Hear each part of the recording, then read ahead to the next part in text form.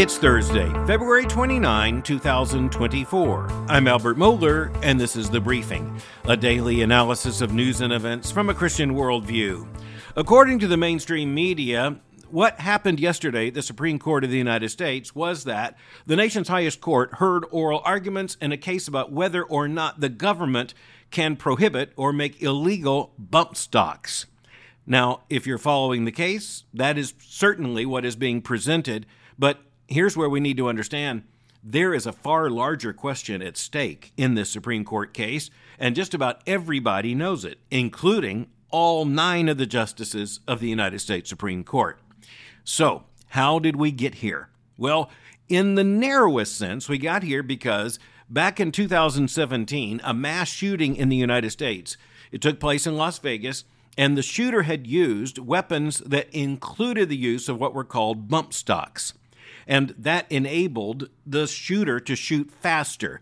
There is an argument about how to define exactly what a bump stock does, but effectively, it makes it more like an automatic weapon. And of course, in this case, with horrifying and deadly effect. But almost immediately, there was a public outcry for the government to do something to make such bump stocks illegal. And thus, even back then, there was an immediate sense that the government was going to take some action. The eventual action was taken not only because of a good deal of public conversation and political pressure, but also because the Trump administration at the time, it moved, putting its own emphasis behind the Bureau of Alcohol, Tobacco, and Firearms, known in national nomenclature as ATF. The encouragement from the administration was that the ATF should rule that it had the authority to redefine its understanding of a law going all the way back to the 1930s in the fight against organized crime.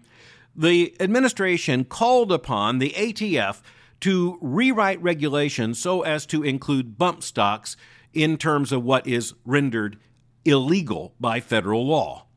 And it didn't stand for long before there was a legal challenge, and that legal challenge is exactly what arrived at the Supreme Court for oral arguments yesterday. And so, in one view, this would be the narrowest view. The case that came up for argument yesterday at the Supreme Court is about whether or not the Bureau of Alcohol, Tobacco, and Firearms has the administrative authority to basically reinterpret a statute from the 1930s so that bump stocks, which were not envisioned when that law was passed in the 1930s, could be considered illegal and prosecuted with the force of law.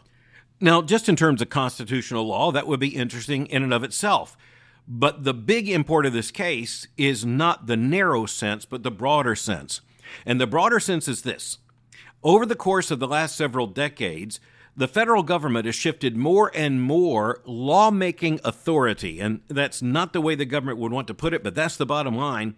More and more has been shifted to the administrative state. Less and less has actually been put into effect, or for that matter, even changed by a direct action of Congress through the normal constitutional legislative process. So, just to be clear, going back to 2017, horrific mass shooting, public outcry, something needs to be done.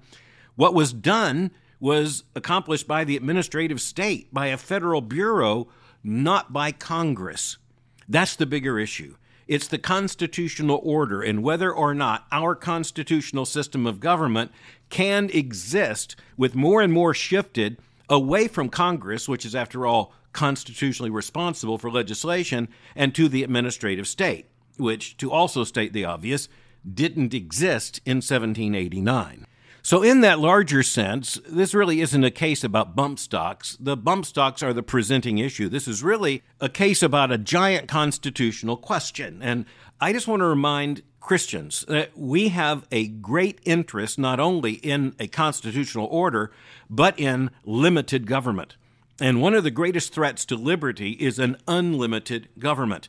And an administrative state, which, of course, was basically born in the 19th century in Germany and then was transported to the United States in the early decades of the 20th century, only to explode in the late 20th and early 21st century, an administrative state in which unelected bureaucrats effectively promulgate law, that is a threat to our entire constitutional order. It is a threat to the most basic liberties because the administrative state, a technocratic administration setup of bureaus and departments and offices and the ever-extending reach of federal regulation, the fact is that is a giant leviathan threat to personal liberty and, for that matter, to constitutional government. One of the things we need to note is that even as it is sometimes said that there is no worker as happy as the one who isn't working, there is evidently also no Congress which is happier than one that isn't actually fulfilling its constitutional responsibility. And members of Congress, if they don't have to take a stand on so many of these issues, well, they will take the back door and simply say, let the administrative state handle it. Now, liberals have been doing that for a very long time because, quite frankly, those on the left, following a progressivist understanding and following a progressivist activist agenda, they understand that through the administrative state, they can accomplish what they could never achieve by legislation. And that's why the administrative state, from the get-go, has been the friend of progressives and the enemy of conservatives. But the fact is that if you just take homo politicus, that is to say a political human being, a politician, that politician will see some advantage to not having to take a stand on any number of issues.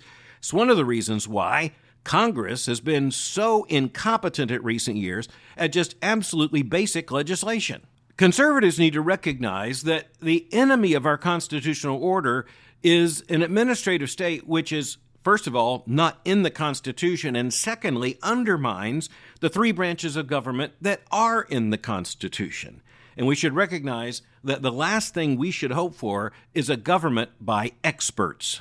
Even more dangerously, unelected experts who never have to face the voter. That is in itself a refutation of our constitutional system of government and our constitutional logic. The editorial board of the Wall Street Journal got it exactly right when, in an editorial on the oral arguments, the editor said, quote, "The significant question in Garland versus Cargill is who gets to make the law," end quote. And in this case, the who is answered by our Constitution as Congress, not the administrative state. So we'll be following this story. It's going to be very interesting. It has been widely assumed that the conservative majority on the Supreme Court has been waiting for just the right opportunity to strike a blow against the administrative state. This case, at least, would appear to be that opportunity. We'll see. So we started out today with the danger of an administrative state which seeks to do too much. It's extreme government overreach that fits a progressivist understanding of the government and is a threat to our constitutional understanding. But at the same time, headlines have also come out in recent days that remind us of why government is important and why we do need some kind of executive administration. And even as it's authorized duly by Congress and assigned by legislation, we do need a functional government to serve several limited purposes. One of those purposes should be ensuring the safety of food. Now, the absolute small government advocate might say, you don't need government to do that. The population will figure these things out and will punish those who do the bad things and will reward companies that do the right things. Well, that is something that certainly works on a small-scale economy. But we are now in a vast global economy and, frankly, a global marketplace when it comes to food. That turns out to be really crucial in the headline news story here. And the fact is that there is no opportunity for local action because this isn't a local problem. Well, it certainly shows up first as a local problem because children, and this includes babies and toddlers in 44 states, were reported as being victimized by being fed applesauce that included potentially harmful, even toxic levels of lead. And so, yes, that's local in the United States, 44 states. Some of these children registered amazingly high levels of lead, which, as you know, would be very, very dangerous, particularly in the smallest of us with developing brains. But 44 states, that sounds at least somewhat local, but in this case, the cinnamon was sourced to Sri Lanka through Ecuador. So the cinnamon in the tubes of applesauce came from Sri Lanka, and then it went to Ecuador where it was processed, and then it went through further processing, arriving in the United States, used by food manufacturers in the production of these tubes of applesauce for very young children. The lead paragraph in the New York Times article says this, quote, cinnamon-flavored applesauce pouches sold in grocery and dollar stores last year poisoned hundreds of American children with extremely high doses of lead, leaving anxious parents to watch for signs of brain damage, developmental delays, and seizures. Once again, the Food and Drug Administration said that the problem was traced to Ecuador and beyond that to a spice grinder that was, quote, likely responsible for the contamination. The FDA, once it figured that out, issued an almost immediate cease upon the distribution of that applesauce, but in one sense, the damage had already been done. Now, here's what's even scarier. The reason it was eventually found was that in one family, two very young children, a baby and a preschooler, were found to have abnormally high levels of lead. Out of concern, they were trying to track down the problem. At the same time, the levels of lead skyrocketed. Then, as medical authorities began to look at this young family, they noticed that the lead was not going up in the parents, it was only going up in the children, and thus they isolated what part of the diet was in the food eaten by the children, but not by the parents, and the applesauce pouches immediately were determined to be the problem.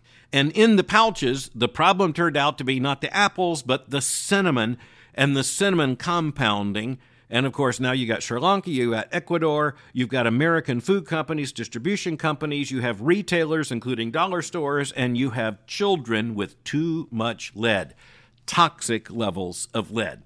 The FDA determined the problem once it had been reported. Investigation led to sourcing the problem, and eventually the FDA put a cease and desist upon further sales of this tainted product. Now, the reason we mention this is because when you look at the necessity of government, and remember, the Bible makes very clear that some level of government is absolutely necessary. Romans chapter 13 makes that abundantly clear. As we're thinking about what government should and should not do, we do not want an overly ambitious, overly powerful administrative state, but we do need a functional government which does for us what must be done in order to protect, for example, children from exposure to toxic lead levels. Now, once again, if this were a local problem, you wouldn't need the government. If this were a local problem, it could be sourced in a local way and dealt with in a local way. But the fact is, I think we all understand, we are all vulnerable to having products that could be sourced from one country in the Southern Hemisphere to another in Central America and then into the American food system. And if there is no government oversight over any of that, well, vast damage can be done not only to these children, but to all children everywhere, and frankly, to everyone. As conservative Christians have understood for, say, the last several decades, the biggest problem we face is a problem of a big government assuming too much power, unanswerable to the people, especially in the form of an out-of-control, ever-expanding administrative state. At the same time, we understand that it can be a problem for government to be too small, or for that matter, to be incompetent at some basic responsibilities. And when it comes to, say, food quality, we don't want the government thumping melons and handing us self-selected bananas. But we do want somebody making sure that tainted compounds with heavy metals don't get into the food for our babies. So what are we demanding here? Well, we have to be careful lest we just fall into the Goldilocks fallacy of saying we don't want too much, we don't want too little, we want just the right amount of government. In a fallen world, that is never an easy equation. Although it's very clear that the greatest threat is coming from the left and an ever-expanding government that claims absolute competency over everything. On the other hand, we do need a minimal government that is at least competent at something. The third issue for today has to do with headlines coming not from the United States, but from Europe. And the big, stunning development over the last couple of days in Europe is the French president making a statement that led almost all of his fellow heads of state in the free world to recoil in absolute horror. French President Emmanuel Macron made a statement just in the last couple of days in which he said that Russia's invasion of Ukraine and the ensuing war must be won by Ukraine, even if it would mean putting NATO troops on Ukrainian territory fighting against the Russian army. That led almost immediately to his allies crying out they intended no such thing. It also led to a statement coming from the Russian government in which the official spokesperson simply said that such words should be unacceptable and such an idea should be unthinkable. And frankly, in the West right now, it is unthinkable. It is unthinkable that there would be NATO soldiers put into active battle, or for that matter, any sort of active responsibility in Ukraine against Russia. That would mean NATO fighting Russia in terms of nuclear powers facing off over this kind of terrain. It would be an unprecedented and horrifying escalation of the Ukrainian conflict. But frankly, it also points to the fact that Macron is not alone among Western leaders in saying more than he can deliver, and frankly, speaking at some level, not responsibly in support of Ukraine, but irresponsibly as if options are on the table that Russia knows are not actually on the table. But there's another part of this development that should have our attention too, and this goes long into European history. For the better part of the last several centuries, the understanding of peace in Europe has come down to the necessity of peace between France and Germany. They're in the heart of continental Europe. When France and Germany are at peace, at least to a considerable extent, most of Europe is at peace. When Germany and France are at war, almost inevitably, Europe is at war. So in the 19th and 20th centuries, some of the main diplomatic efforts in the entire European project, and frankly also involving the United States in turns, was to find a way for France and Germany to be in peace. Now, the period after World War II, and let's just remember that World War II was all about Nazi Germany invading France, and of course the Allies fighting against Nazi Germany. But since the end of World War II and the Allied victory, France and Germany have had an unprecedented peace and, frankly, an unprecedented European partnership.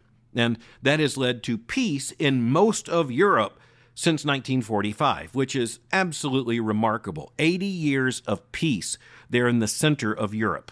Now, with that as background, just understand that when France makes a statement or when Germany makes a statement on a major issue, the other nation has usually been rather quiet in response. Not this time. When the French president mentioned NATO troops there in Ukraine, on Ukrainian soil, fighting on the Ukrainian side against Russia, that was too much for the German government. And that government responded with an emphatic statement that it was separating itself from the French president's statement. Just in case anyone missed the point, the official statement said that, according to Germany, there was no chance it would join the French president in that kind of effort. All that to say that we should continue to watch France and Germany in this larger context, because this kind of open statement conflict between France and Germany and their two respective governments, this hasn't happened in a very long time. It shows you the pressure there in Europe caused by Russia's invasion of Ukraine. And it shows you how even some of the major European leaders are tempted to say too much on the Ukraine issue. And involving NATO was certainly a step too far, almost assuredly, by the way, not only for the Germans, but perhaps even more importantly for the Americans, who at least at this point have been a bit quieter than Germany in responding to the French president's statement. But meanwhile, since we mentioned Germany, let's go to a major development there in Germany, and that is the decriminalization of the so-called personal use of cannabis. Now, the reason this is so important is because the German legislation is far more liberal than is found in many other places in Europe, which, at least according to many Americans, would be thought of as being rather liberal in itself. Furthermore, I used a very specific term. I said the decriminalization. That means not so much the legalization as if you can sell it like chewing gum in the gas station, but rather it is decriminalized in terms of the criminal consequences being found with what would be defined by the government as a level of cannabis appropriate for personal use. But the big story in Germany is not just that this has happened in a very conservative state when it comes to this kind of issue, a very conservative government, but the fact that it has moved the needle there in Germany, or would move that needle, from being very much anti-drugs, anti-cannabis into story to being decriminalized, and frankly, personal use is going to be pretty liberally defined. The reason this is so important from a worldview perspective is that that kind of legal shift, that's only possible if there has been a massive political shift.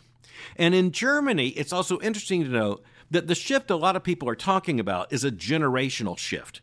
It's a shift from an older leadership in Germany, an older political class, largely forged in the aftermath of World War II, and a new political class, which is a lot younger, and when it comes to an issue like cannabis, well, let's just say they would use the language of being a lot more tolerant. I think most of us would say they're demonstrating a worldview that's a lot more liberal. Just to point to this situation in Germany and how remarkable the change is, Sam Jones, reporting from Berlin for the Financial Times, tells us, quote, among developed economies, only Canada, where individuals can possess up to 30 grams of cannabis and buy it from licensed retailers, has more liberal laws. In the United States, and again, this is continuing from the Financial Times, published in London, in the United States, cannabis is classified as an illegal Schedule I drug by the federal government, but 24 states allow its use for recreational purposes, end quote. The other thing for us to note from a Christian worldview perspective is that eventually the laws will fall to a level of the tolerated behavior in the public. So if the fact is that the society begins to tolerate cannabis, eventually the law will tolerate it as well. And so looking at the situation here in Germany, it's very interesting to see one politician simply speaking of the old prohibition versus the new liberalization. He said, quote, the legal situation cannot stay as it is. It is in no sense acceptable, end quote. Now, that's a very strong statement, but that particular politician's just basically saying, look, the people decided this. It's now up to the Bundestag to follow the people.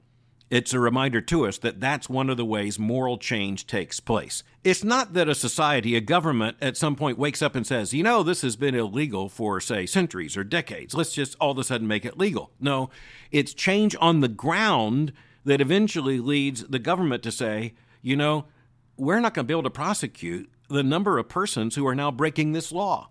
So I guess we'll have to change the law. Again, from a Christian perspective, what's important is that we recognize this is one of the ways that vast, massive legal change takes place. It's important we recognize it can happen either way.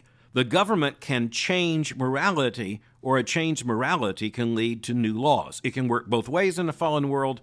Frankly, it's important that we recognize both of those ways and understand what's going on. Finally, big political news in the United States. Mitch McConnell, the longest-serving party leader in the history of the United States Senate, announced that he will be ending that responsibility at the end of this year. And so just to put it in perspective, Mitch McConnell, United States Senator from the state of Kentucky since 1985, is going to be stepping down as Republican leader. He assumed that responsibility in 2007, so you can do the math. It's also important that we as Christian citizens here in the United States, understanding what's at stake in our constitutional system of government, recognize that 100 senators hold a constitutional office, but the party leader in the Senate, whether the Democratic leader or the Republican leader, or depending upon the composition of the Senate at any given moment, the majority leader or the minority leader, those positions don't appear in the U.S. Constitution at all. They appear in the rules of the Senate. That's a very different thing. But given the way the Senate operates, those party leaders have vast power. And arguably no one has represented an understanding of the United States Senate and its rules, and an understanding of the party leader's role and its work in the Senate. No one has understood those issues better than Mitch McConnell. His statement released yesterday said that he would continue in this role through November of this year, that is through the election, and then it will be up to the Republican caucus in the United States Senate to elect his successor, the new Republican leader. And of course, Republicans hope at the same time that Republican leader will be majority leader as well. Just in terms of the passage of time, it's important we recognize that Mitch McConnell is 82 years old, so he is very close to the President of the United States in age. He was born in 1942, and that's, of course, within the second year of the American involvement in World War II. He has been astride history for all of those years, so many of them in one of the most important roles in the American government. Of course, the announcement yesterday sets off a race for his successor among Republicans in the Senate. But that's another story for another day. Thanks for listening to The Briefing. For more information, go to my website at albertmohler.com. You can follow me on Twitter by going to twitter.com/Albert Mohler. For information on the Southern Baptist Theological Seminary, go to sbts.edu. For information on Boyce College, just go to boycecollege.com. I'm speaking to you from Pasadena, California, and I'll meet you again tomorrow for the briefing.